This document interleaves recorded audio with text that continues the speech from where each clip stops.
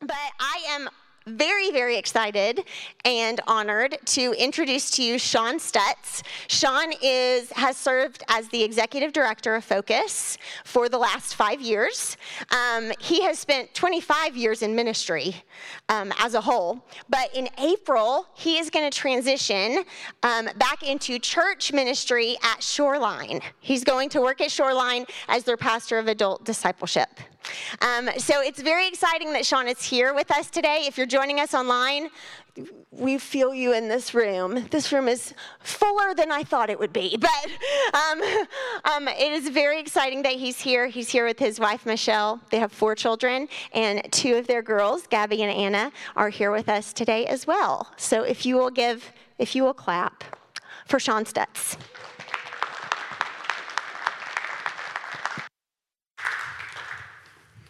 Good morning.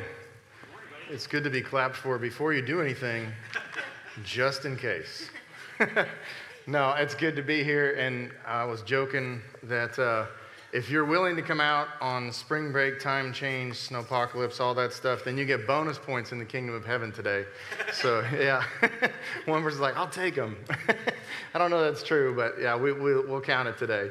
But it is exciting to be here, and I have served on the staff of Focus for 5 years, for the last 3 years as the executive director, and been kind of in a training role before that, but served as a volunteer even years prior to that. But Focus, if you haven't heard from Jim Baugh and many others yet, it is a prison and reentry service ministry. We foster hope for the incarcerated behind the walls in 3 state prisons and 6 county jails. And then on the outside, we help people with new beginnings through what we call our whole way house programs, not our halfway house programs.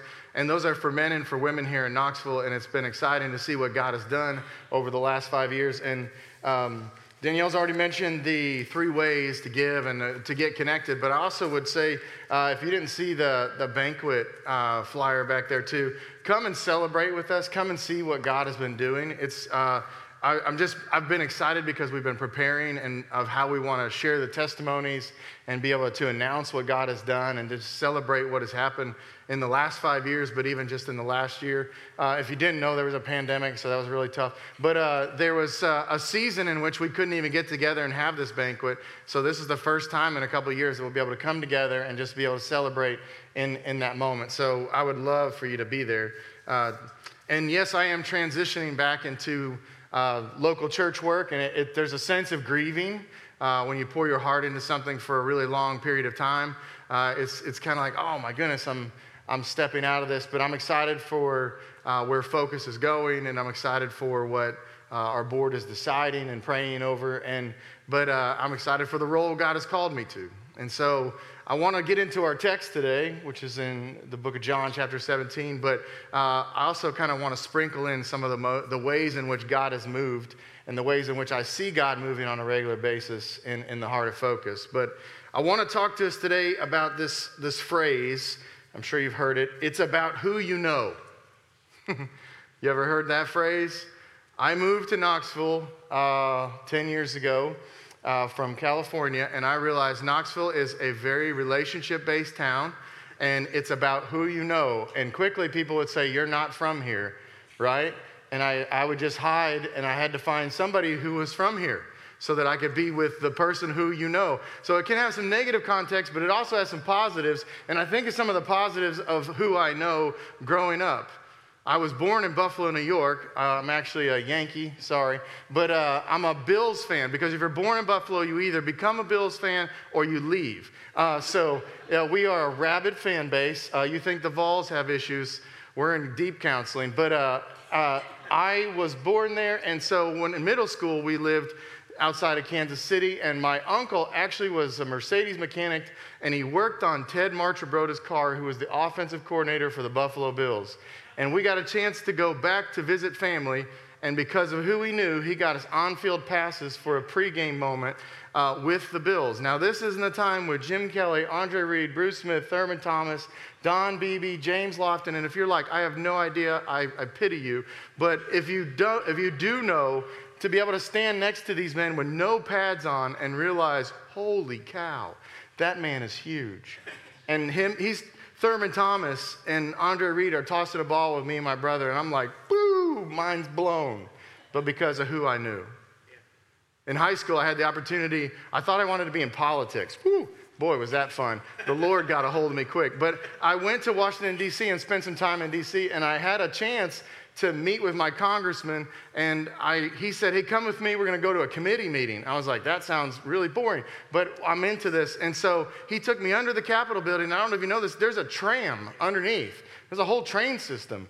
And so I got to go with him, and we went to this meeting, pretty dull. But then the cool part is we walked out in the hallway, and all of a sudden there's like a rush of news media. And I'm like, what is happening? And in the hallway, I saw Ruth Bader Ginsburg accept the nomination to be a Supreme Court justice and announce it to the news. And I was like, this is crazy. I had a chance to be able to speak with Janet Reno about my views about abortion and about life and sanctity. It was, who I knew. Lucky, maybe. How about this? My uncle got a chance to hold the Stanley Cup. If you don't know what the Stanley Cup is, it's NHL championship trophy. The team gets the trophy, but every person on the winning team gets the trophy for one day. Sounds scary, but who knows what they're going to do with it. But my second cousin is Patrick Kane of the Chicago Blackhawks, and my uncle got to be there and kiss Lord Stanley's cup and hold it for part of that day. I didn't get to go, but I'm so glad he got to go. Had a weird connection locally with who I know. I had a friend of mine from California come and visit, and he said, did you know that Kane, the wrestler, is your mayor? I was like, yeah, I'm fairly aware that Glenn Jacobs is our mayor. I said, we don't normally call him Kane, the wrestler. And he said, man, that is so cool. And I said, yeah, he's been very encouraging to Focus, and he's called me. I said, I have his number in my phone. He goes, let's call him. I was like, no. So that's not how this works. I said, he is so down to earth. It's not, I said, I can't even explain to you, he's just such a great man. He's been a great support for what Focus does. But it was all about who I know. What I want to aim at in the scripture today in John 17 is that everybody can see that salvation and eternal life is about who you know, not just what you know. Who you know, not just what you know. If you have your Bible, if you're still old school like me and like paper, go ahead and do that. If not, then pull out your digital copy, and I know there's scriptures on the screen. But you've been walking through the Gospel of John, and in the context of this, in the upper room discourse, we see that Jesus is with his disciples. He's done the washing of the feet. He's talked about the Holy Spirit. He's laid out what this vine life looks like, and just a beautiful picture of abiding in him like we read about earlier, and how much that he is going to send the Spirit to us to remind us of all things. And he says, you're going to face trouble in this world, but take heart, for I have overcome the world. All these components he has taught. And then we come to verse 1 of 17, and Jesus prays, and he says, when Jesus had spoken these words, after he'd given all these lessons, says he lifted up his eyes to heaven and said to the Father, Father, the hour has come. Glorify your Son, that the Son may glorify you, since you have given him authority over all flesh to give eternal life to all whom you have given him. And this is eternal life, that they know you, the only true God, Jesus Christ, whom you have sent. And I glorified you on earth, having accomplished the work that you gave me to do. And now, Father, glorify me in your presence with the glory that I had with you before the world existed. Here we see Jesus revealing his glory. He's requesting from the Father, let my glory be revealed. I've honored you, now glorify me as I have glorified you. But one phrase in there too is, with the glory I had before the foundation of the world. Whoa. What a bold statement. Jesus has referenced that he's from heaven, that he's from the Father. He's using the phrase Son of Man, which comes from Daniel, which would have just announced an ushering of a new kingdom. And then he's given a lot of vague and cryptic messages about whether he's the Messiah or not. And he's often said, my hour has not arrived, the time has not come. And then now he says in front of the disciples in prayer, Father, the time is now. He's about to go to the cross, the great culmination of his work is about to begin. And he says, Father, glorify me with the glory I had before. I mean, this is with the angels in heaven in his full divinity. He wants the glory of all to be seen. That he and the Father are one, and they share in glory and mission in life. I can't even imagine what the disciples must have been thinking or how they would have fathomed that moment and what he's saying. My head would be swimming like, wait a minute, what? Glory before the world began? How old are you?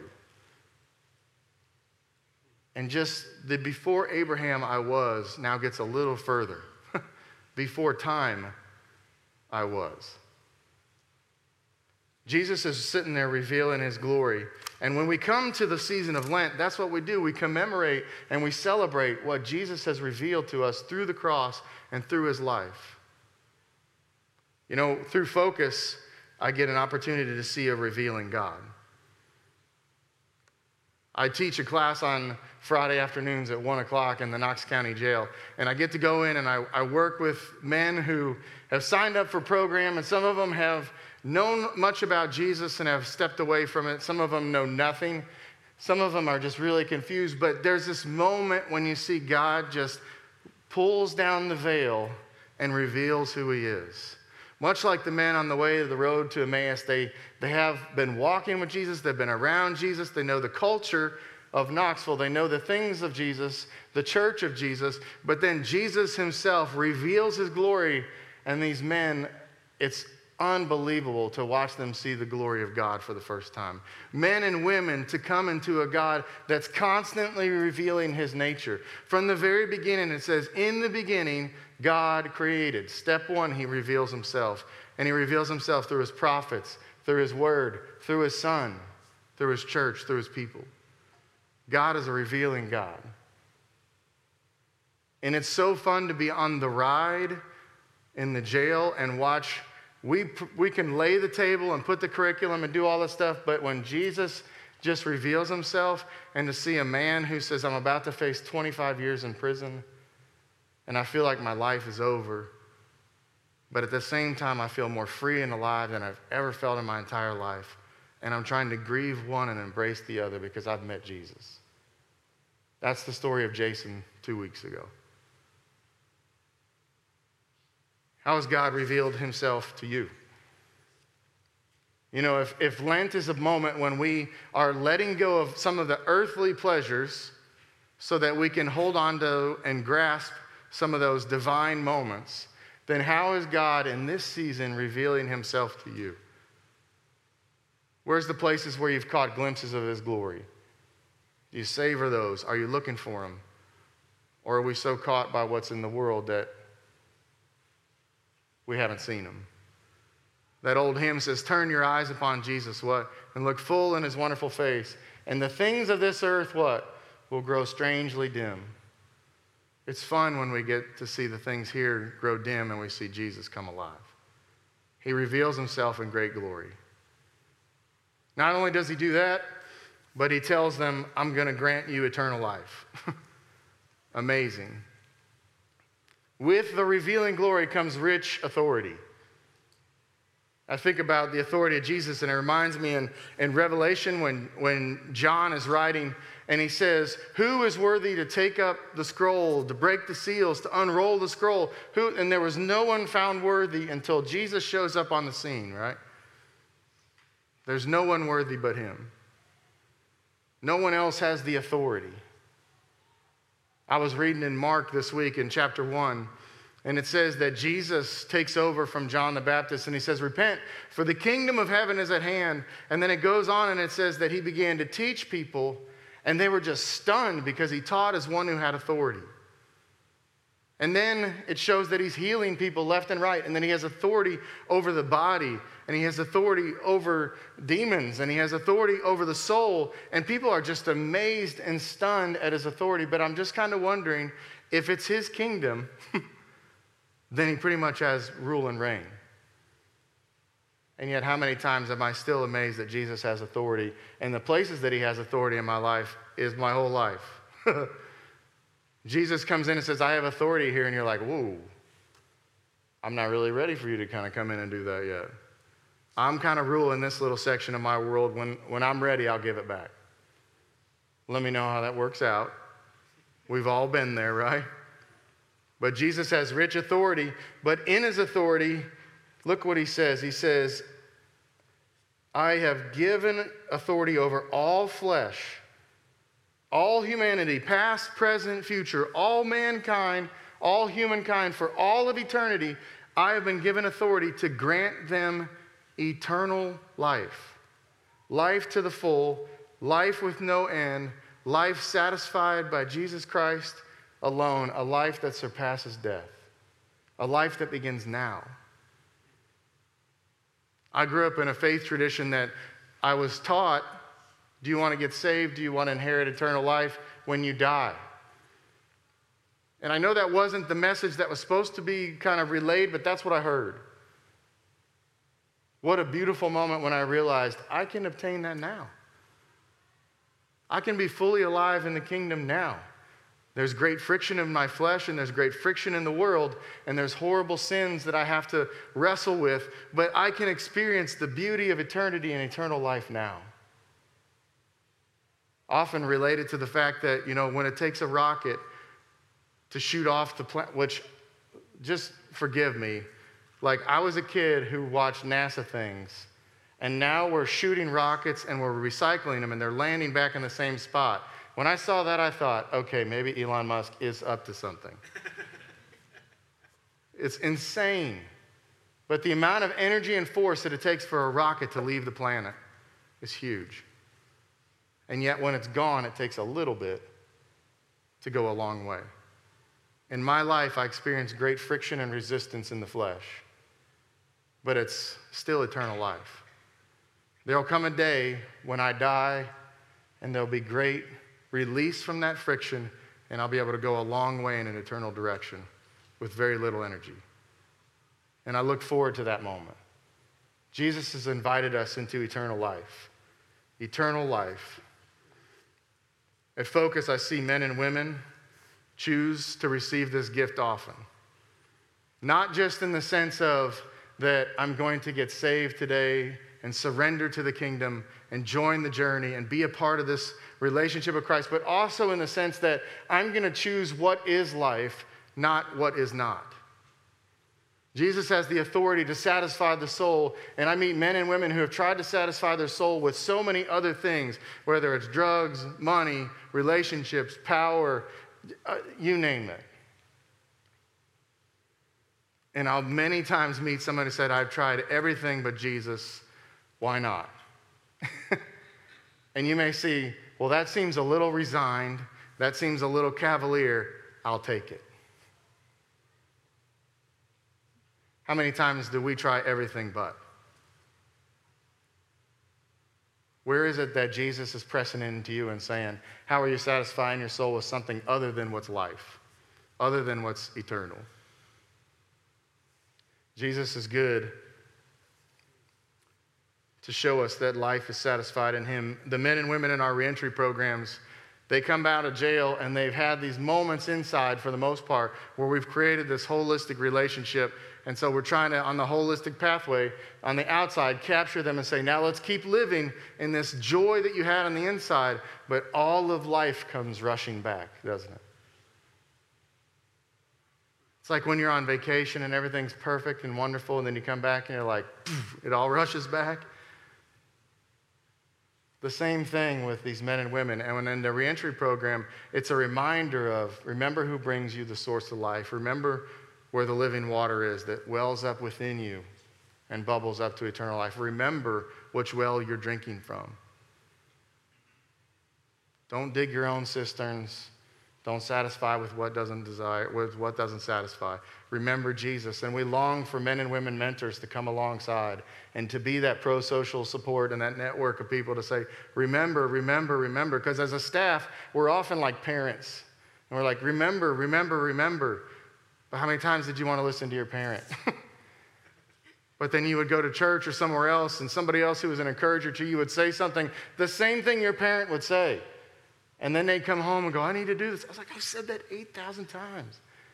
It's like, but that one person And so we love that network of people to come and to be that support and to say, choose life. Choose life. Finally, my favorite part. Jesus says, and this is eternal life. And this is eternal life, that you go to church, that you pray, you get baptized, you get in a group, you serve, you give your tithe, you go on a mission trip, you read the whole Bible. Do.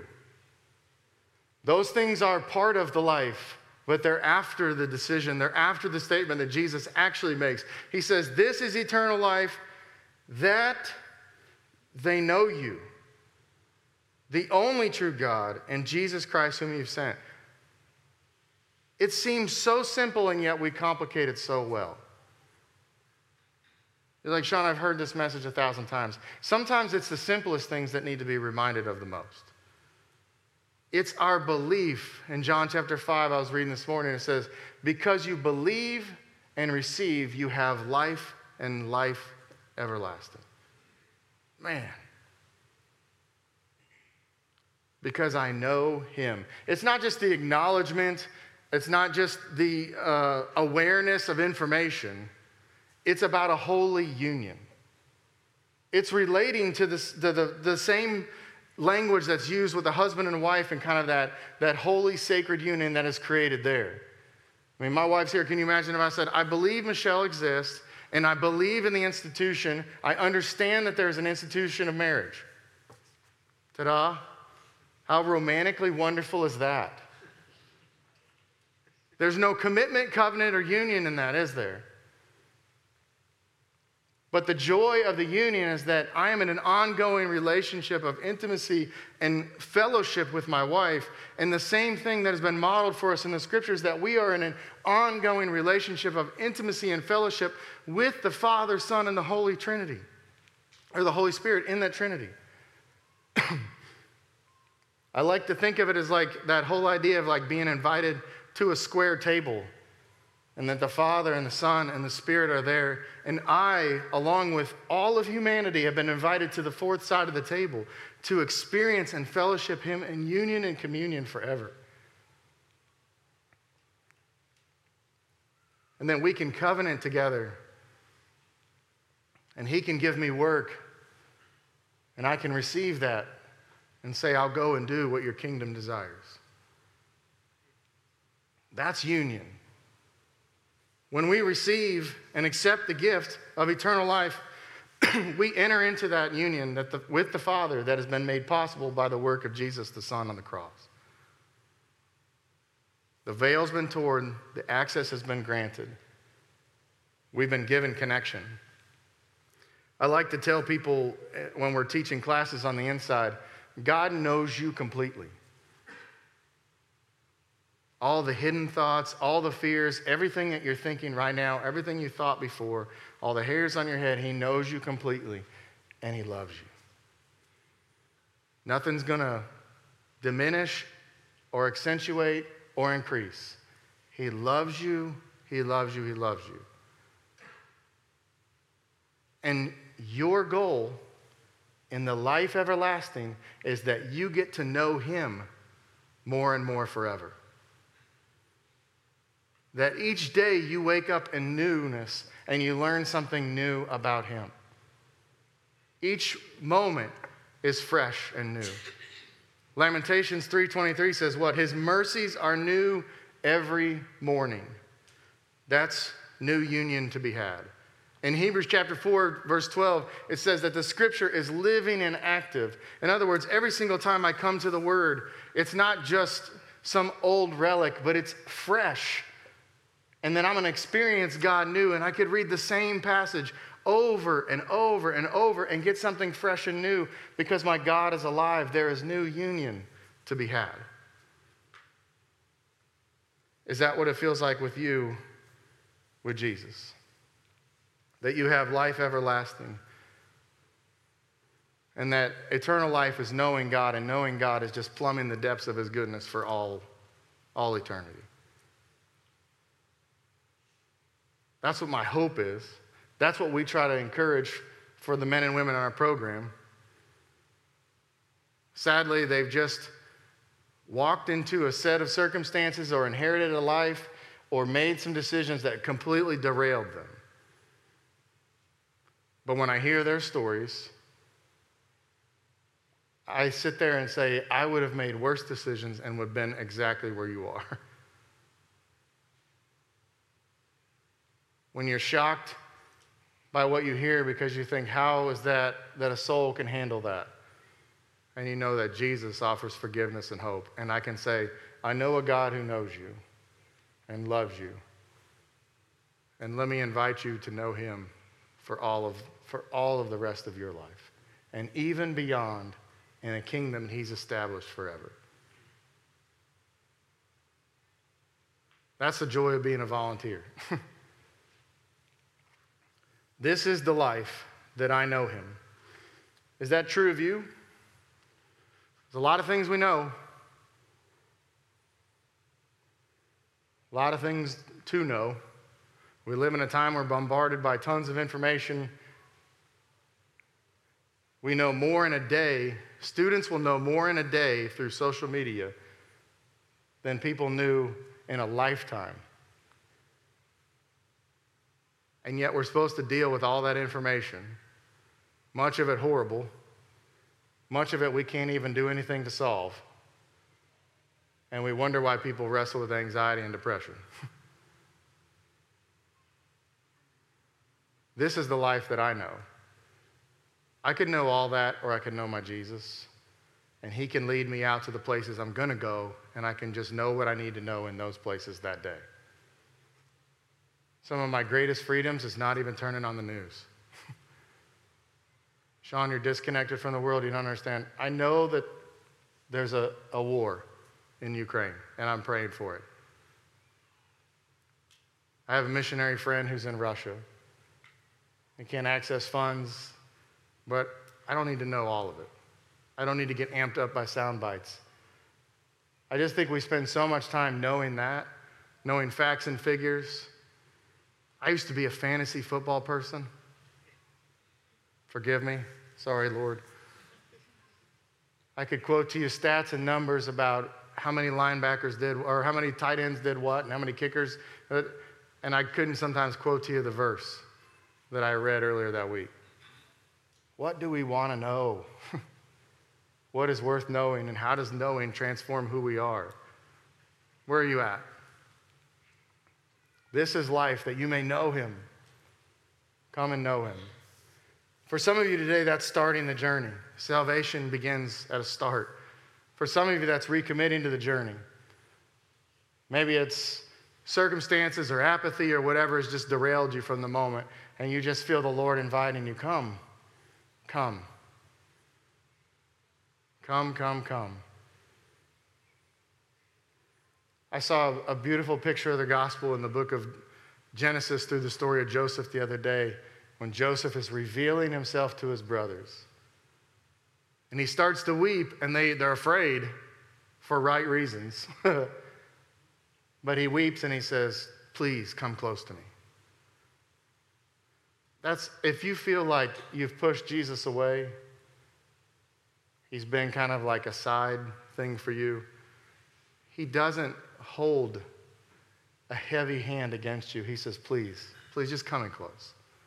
Come in close.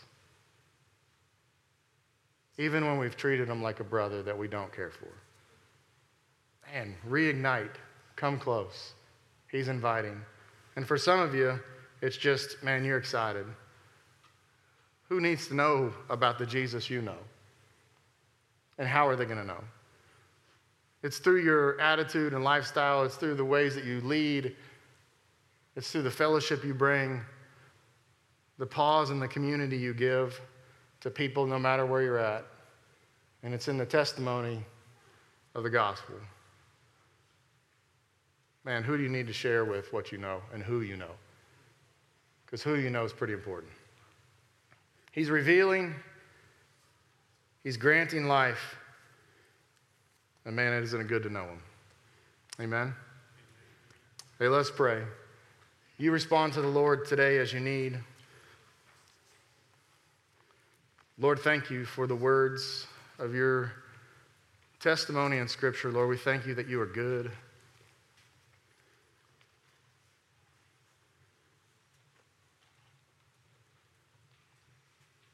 Father, thank you that you reveal to us your character and your nature, and you know ours, and you still make us family.